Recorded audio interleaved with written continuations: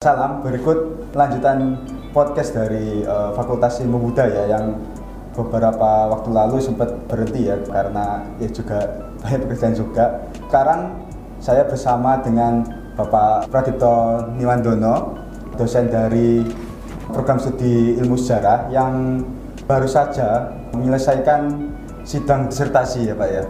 Di kampus mana Pak? University of Sydney. Ya, di University of Sydney, Australia. Langsung saja, pertanyaan yang pertama, coba perkenalan diri Pak, sebutkan kilas balik studi Bapak, terus buku dan terbitannya. Baik, terima kasih Mas Obed. Ya, jadi saya Pradipto Niwandono, saya tenaga pengajar di Universitas Airlangga sejak tahun 2008 ya, jadi sudah cukup lama. Bidang kajian saya kebetulan adalah sejarah intelektual. Dan saya dulu menyelesaikan program master saya di Universitas Gadjah Mada tahun 2007 dengan tesis berjudul yang kemudian dibukukan, judulnya Yang Terdilupakan, Kaum Indo dan Benih Nasionalisme Indonesia. Jadi dalam kajian saya itu saya mencoba mengurai tentang asal-usul dari nasionalisme Indonesia, khususnya dari pemikiran orang golongan Indo-Eropa di Indonesia, dan juga emansipasi golongan peranakan Eropa di Indonesia. Nah, kemudian saya cukup concern juga di bidang pemikiran-pemikiran nasionalisme. Ya, terus saya juga menerbitkan sejumlah publikasi ya, baik di UNER sendiri ataupun jurnal di UGM. Salah satu yang terbit di UGM itu saya berjudulnya Gerakan Teosofi dan pemikiran nasionalisme priai Jawa. Itu terbit tahun 2014, dan juga sebuah tulisan tentang nasionalisme yang diterbitkan di Harian Kompas tahun 2017. Ya, sejauh ini publikasi saya kurang lebih seperti itu, jadi tidak jauh dari tema-tema pemikiran atau intelektual dan berkaitan dengan nasionalisme. Tapi kemudian saya beralih kepada pemikiran-pemikiran Marxis dan sosialis mulai kira-kira mungkin pertengahan 2015 atau 2016. Kemudian saya pakai untuk studi doktoral saya. Ya, jadi buat teman-teman terutama dari prodi ilmu sejarah ya, yang belum pernah mengerti Pak Pradipto ini berangkat studi tahun 2016. Jadi untuk yang angkatan 2017. Oh, malah 2017 ya. Oke. Berarti untuk yang angkatan 2014, 15 atau 16 dan sebelum-sebelumnya itu masih menangi diajar Pak Pradipto, terutama sejarah Eropa klasik ya. Terus pertanyaan selanjutnya, untuk judul disertasinya sendiri apa ya Pak ya? Ya, judul disertasi saya The Making of Modern Indonesian Intellectuals, The Indonesian Socialist Party atau PSI, and Democratic Socialist Ideas in Indonesia. Jadi itu intinya ada dua bagian. Jadi yang pertama membahas tentang garis besar tentang gerakan sosialisme demokratik atau sosdem ya, sehingga dikatakan juga seperti itu di Indonesia, yang terutama berfokus pada organisasi Partai Sosialis Indonesia yang didirikan oleh Sultan Syahrir. Dan bagian yang kedua itu membahas mengenai tokoh-tokoh yang dikaitkan dengan PSI. Jadi ada 3 tokoh yang saya bahas di sini, yaitu Sultan Syahrir sendiri sebagai ketua PSI, kemudian ekonom Sumitro Jaya Hadikusumo, dan seorang tokoh humanis ya, yaitu Soejarmoko, yang juga diplomat, sebagai diplomat di Indonesia pada era Orde Baru awal. Oh ya, bagi teman-teman yang pengen tahu lebih lanjut tentang siapa Pak Pradipto, mungkin bisa cek di Facebooknya ya, karena Pak Pradipto ini banyak sekali menulis-nulis di Facebook dan beberapa sempat kami muat di website Fakultas Ilmu Budaya. Lanjut kembali ke materi tadi, kalau tidak salah satu yang nama yang disebutkan tadi itu ya, orang tua dari Pak Prabowo itu ya. Betul. Ini Pak, apa yang ingin disampaikan dalam disertasi tersebut? Ya, kurang lebihnya ya ingin memberikan gambaran umum tentang kontribusi pemikiran sosialisme di Indonesia, terutama Jadi sosialisme itu memiliki dua arti penting sebenarnya kalau bisa dikatakan seperti itu. Sebenarnya pertama sebagai ideologi istilahnya perjuangan kelas ya, sebagai pertama untuk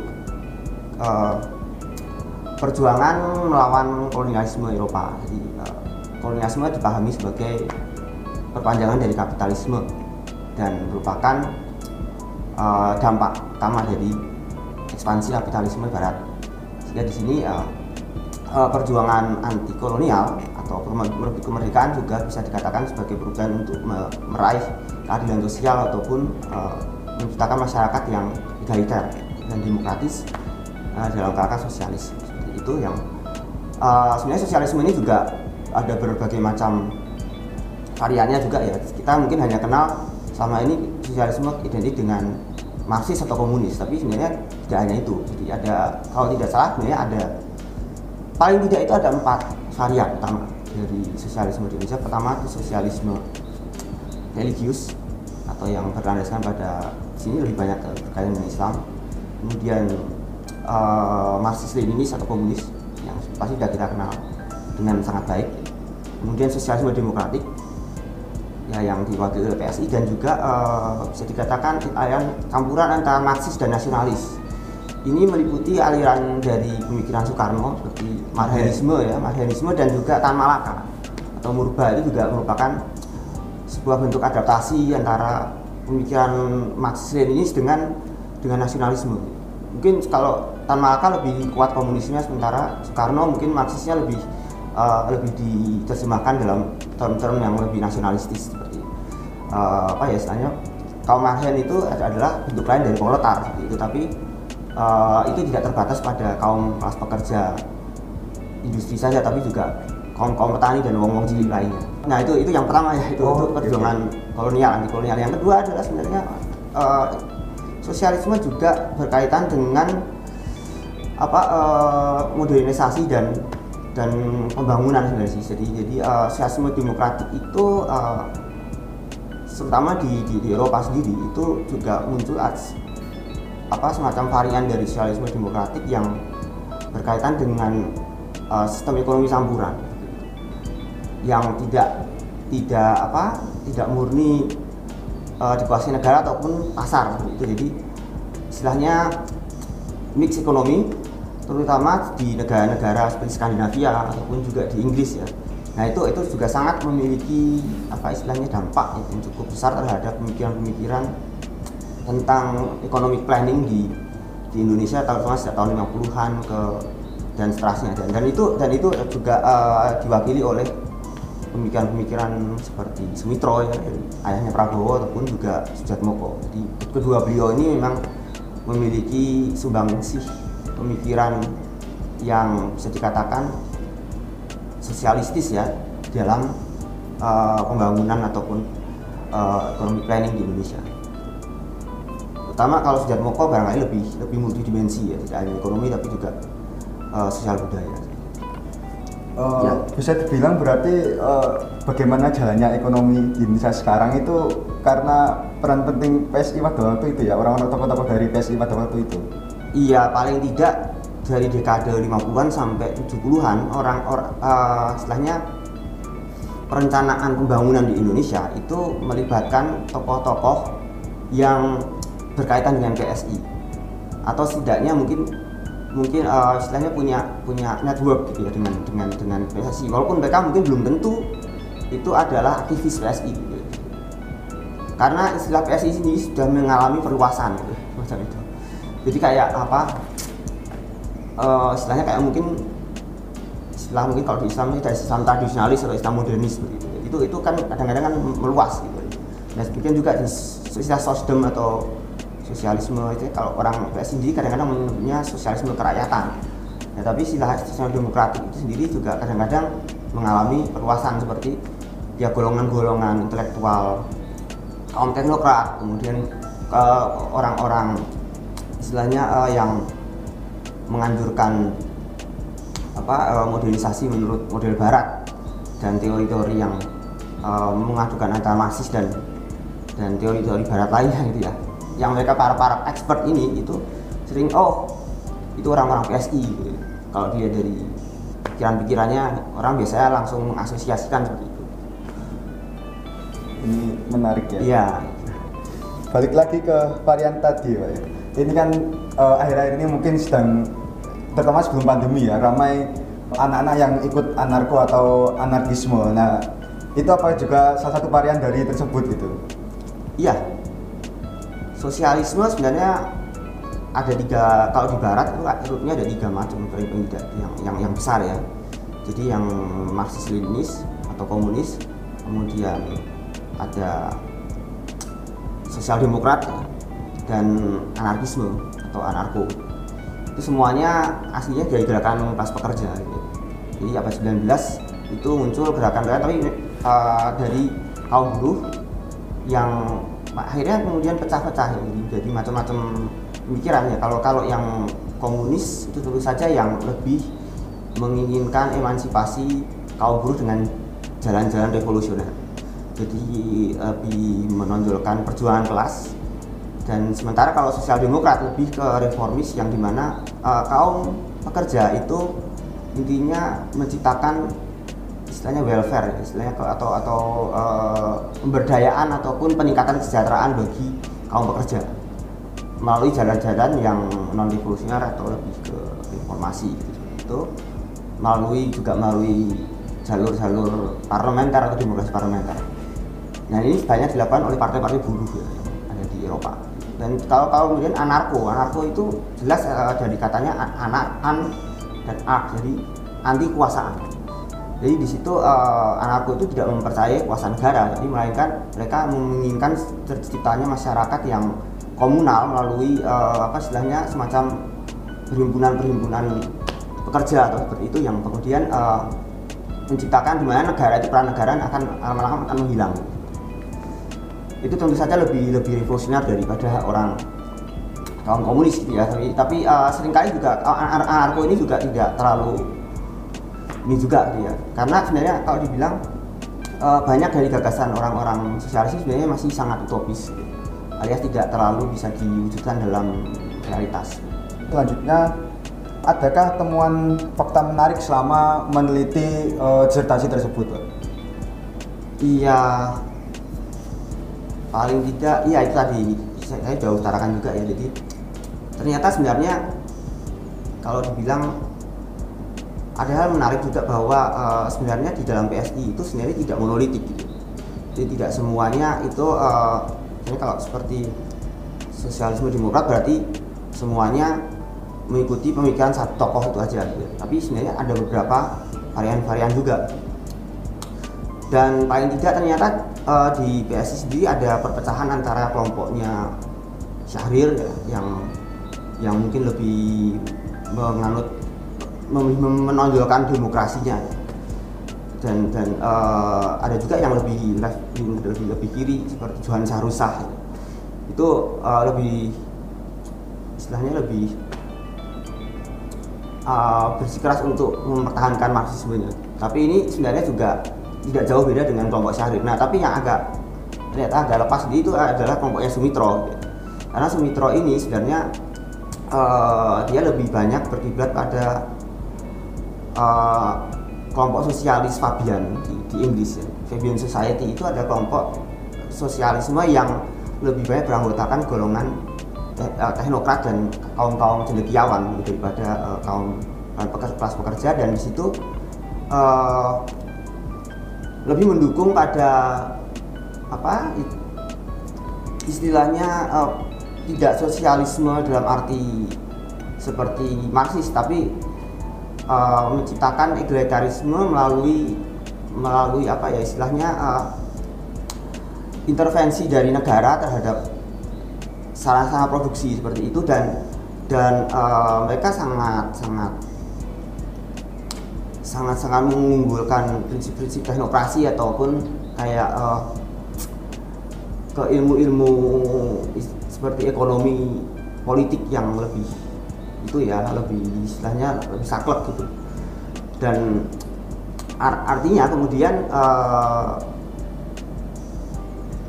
Sumitro ini lebih ke ideologinya itu lebih dekat pada state capitalism yang waktu-waktu itu memang didukung oleh Amerika ya melalui proyek New Deal di era setelah, dan juga Marshall Plan pada waktu era Perang Dingin pada waktu itu, yang dimana itu kemudian itu dia sangat berpengaruh terhadap perumusan kebijakan pembangunan di era Orde Baru ya, terutama sih Orde Baru awal gitu. Dan sebenarnya dia sudah mulai berkiprah pada era Soekarno, pada era demokrasi liberal juga, tapi kemudian dia karena berseberangan dengan golongan kiri, kemudian dia membelot dan melakukan pemberontakan sampai era Reformista. Ya, jadi antara dua kelompok ini ada ketidakcocokan juga, sehingga mungkin ketika Sumitro itu ikut Reformista, ya sebenarnya dia juga tidak terlalu diakui lagi sebagai bagian dari PSI-nya Syahrir. Itu agak dikucilkan. Tapi Sumitro ini punya pengikut yang besar juga, terutama di kalangan ekonom Orde Baru, seperti misalnya katakanlah Widjoyo Niki Sastro, kemudian ada Emil Salim dan sebagainya. Itu adalah tokoh-tokoh didikan atau pengikutnya Sumitro juga. Ini karena dari tadi bahas itu ya, apa namanya, Bapak Sumitro ini mungkin bisa lebih jelaskan lagi Pak, karena setahu saya konteks pada waktu itu kan terjadi peristiwa G30 itu ya, kemudian orang-orang kiri disingkirkan dan seperti apa istilahnya, seperti mendapat panggung begitu apa untuk Sumitro dan kawan-kawan itu, mungkin bisa dijelaskan begitu Pak? Ya tentu saja. Jadi sebenarnya yang diuntungkan dalam pergeseran kekuasaan di 65 ini adalah kelompoknya Sumitro. Karena kalau kelompok Syahrir sebenarnya lebih banyak tersingkir setelah Orde Baru bahkan sekalipun. Syahrir sama Sumitro sama-sama anti komunis, tapi yang jelas Syahrir istilahnya lebih humanis ya. Dia juga tidak sepakat dengan otoritarianisme Orde Baru.